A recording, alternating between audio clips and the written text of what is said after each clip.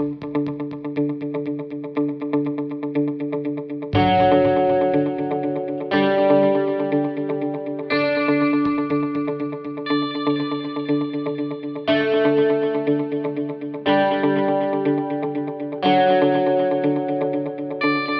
everyone, welcome back to the Australian Rotary Health podcast called The Research Behind Lift the Lid. I'm Jessica Cooper, and today on episode 43, we'll be having a chat with Dr. Nicole Reilly from the University of Wollongong. Nicole was awarded a Jeffrey Betts postdoctoral fellowship from Australian Rotary Health from 2018 to 2020 for her project Prevention and Early Intervention for Maternal Mental Illness, a research program that will inform policy and clinical practice. This research was conducted at the University of Newcastle. Nicole's research focuses on improving our understanding of how pregnancy and parenthood can affect a woman's emotional well-being and how we can work together with consumers, clinicians, and policymakers to achieve the best outcomes for women, children, and families. A large part of this work involves investigating how we can best prevent and effectively manage depression, anxiety, and psychological distress in pregnant women and new mums. So welcome to the podcast, Nicole. It's great to have you. How have you been?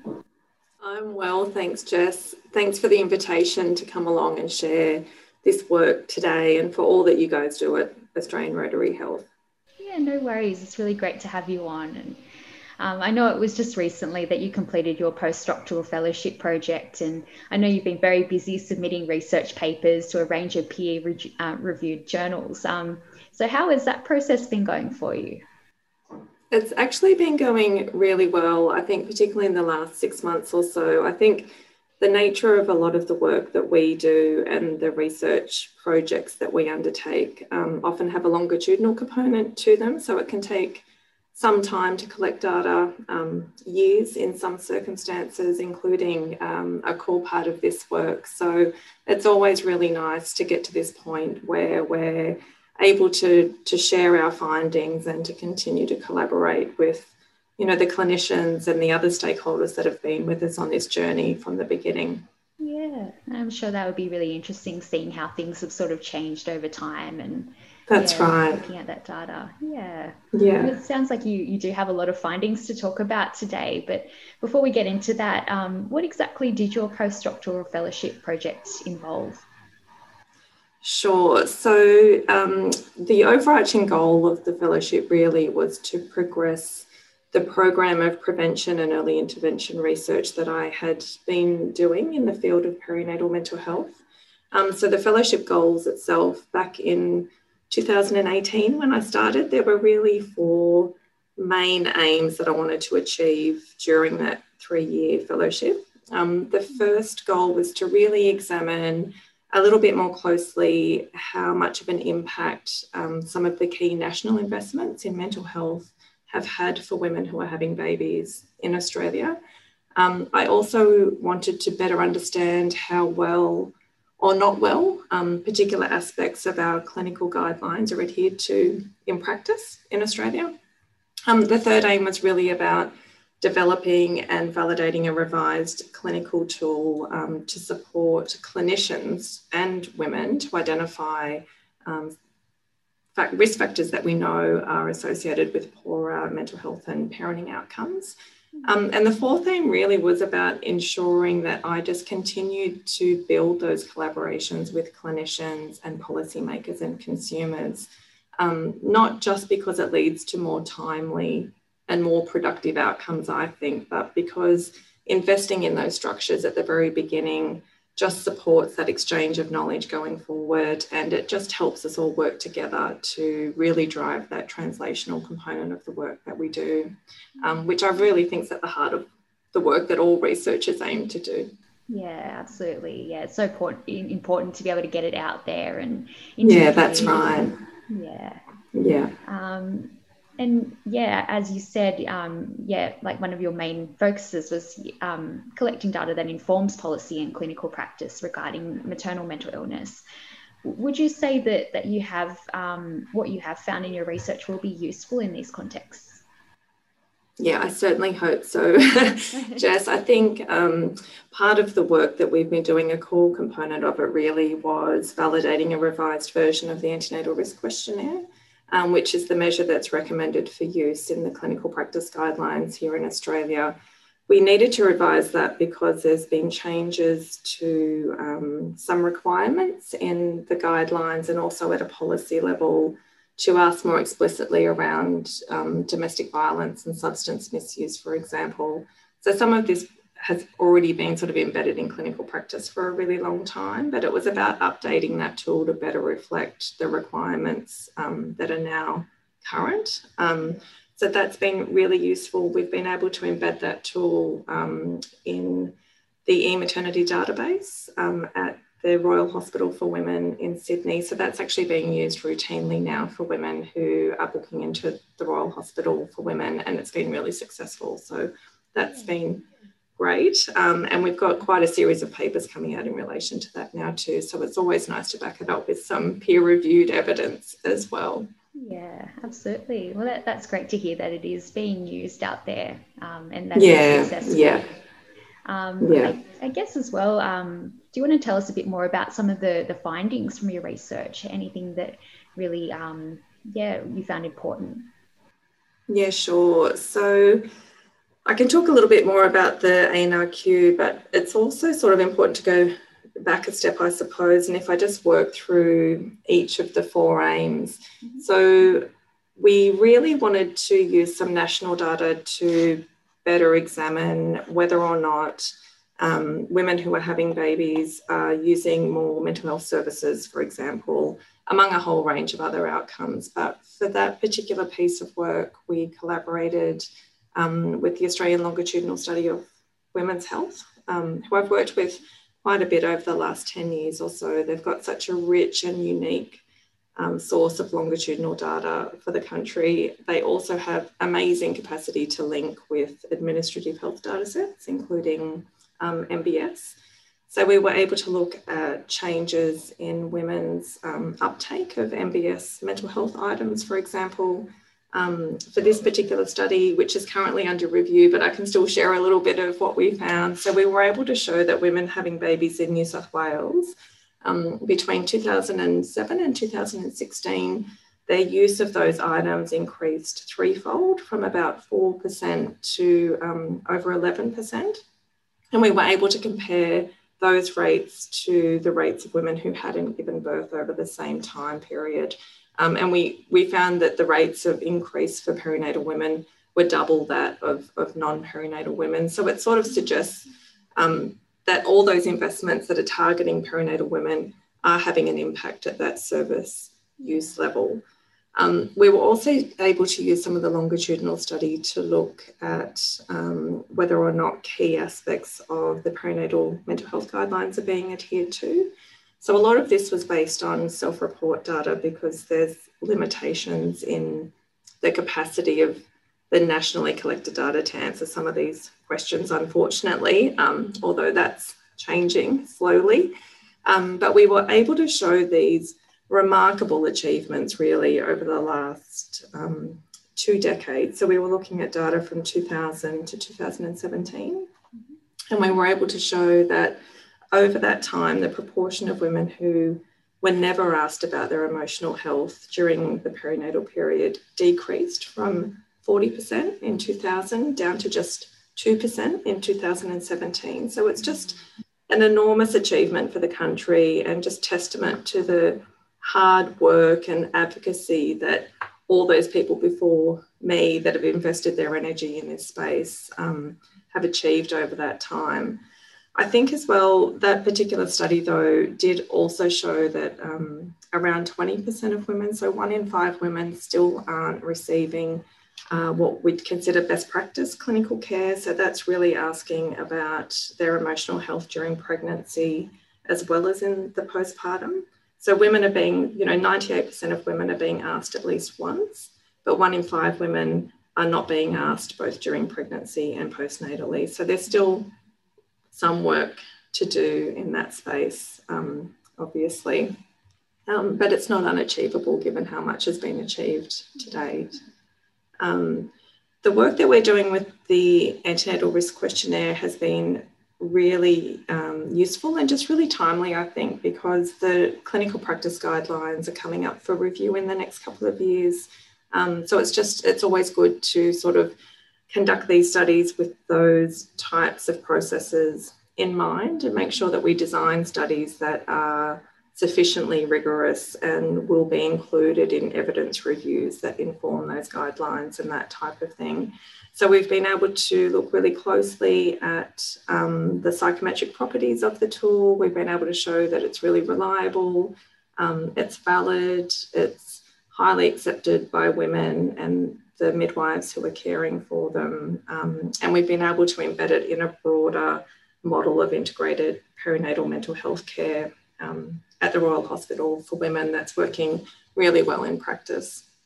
Yeah, well, it sounds like, there were a lot of good things that you found from all of these different components of your research. Yeah. It sounds like you'll really be able to move that towards making real changes, which it's great to see as well. Yeah, but it's been a huge team effort, though. I think it's funny. The fellowship was awarded to me, but the work really has been a team effort, and it's such a nice opportunity, actually, just to sit back and reflect on what we've been able to achieve in those few years. So, it's great.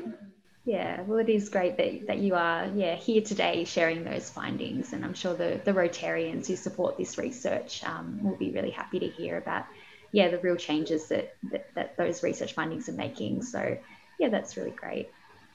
I guess do you think there might be any other implications because the postdoctoral fellowship is generally focused on preventing mental illness early on? Do you think it might have any implications in terms of prevention? It's certainly in the work that I do, which is really focused on those public health approaches to prevention and early intervention.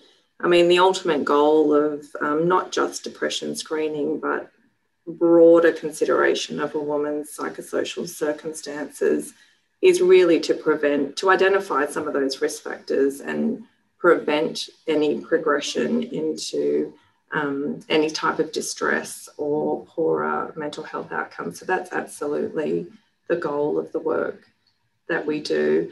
I know that we've been able to conduct reviews that do show that there's been great improvements where there are systematic programs in place that are well resourced, you've got well-trained staff, and a champion and someone who invests their energy in those programs at a site level have the greatest success, I suppose, in improving outcomes for women and their families.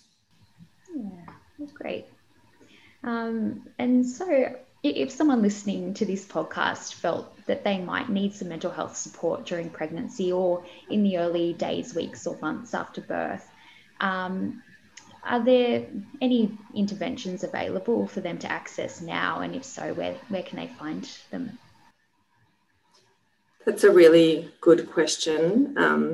And hopefully there are people listening that I can help in this space. So most women at this particular time of their lives have contact with health services in a way that is quite unique. Women presenting for antenatal care, for example, are seeing primary healthcare professionals much more regularly than they do at other times in their life. So it's a really unique opportunity to engage with those services.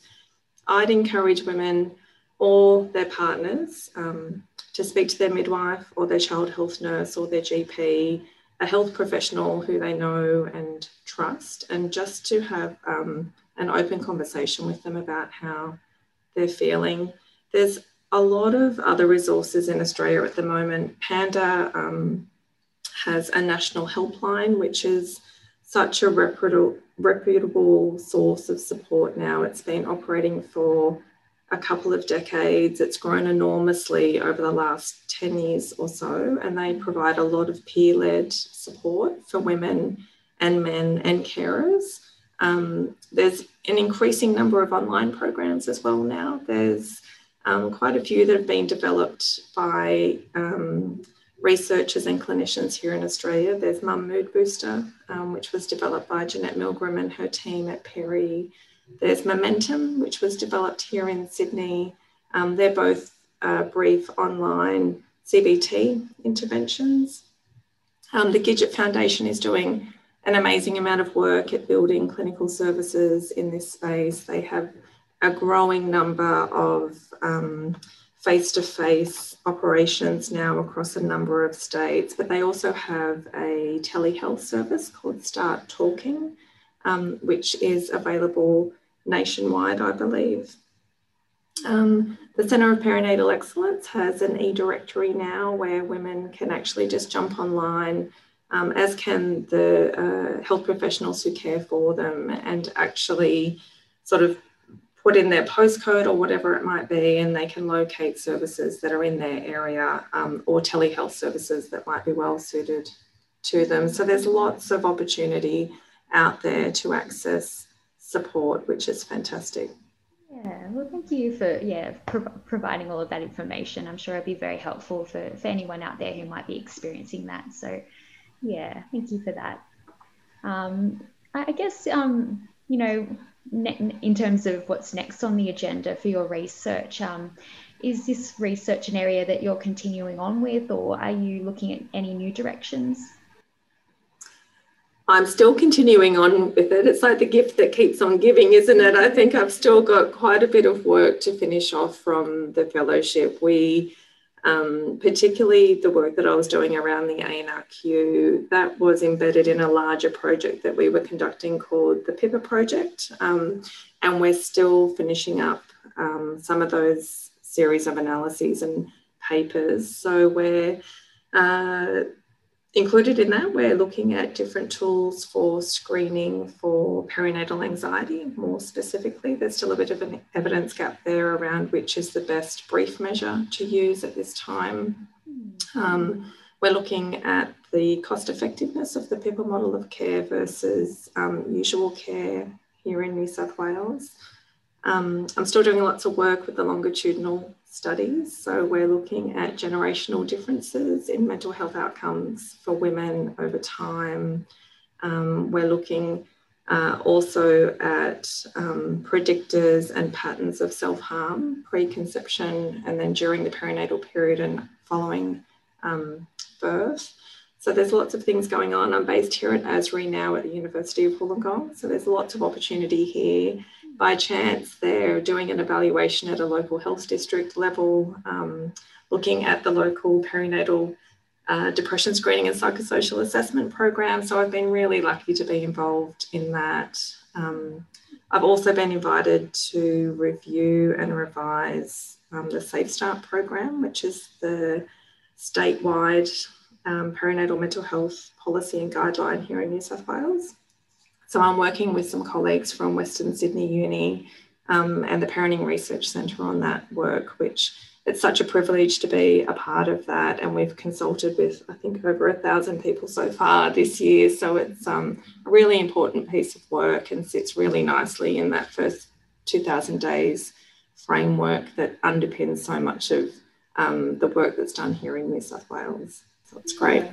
That sounds like, you're keeping very busy at the moment, and it's good to hear that there can be so much more that you do with that data as well. So, that's right.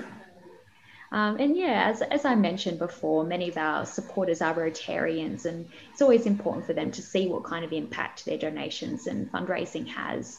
I guess, could you explain what kind of impact their funding may have had for you personally as a mental health researcher?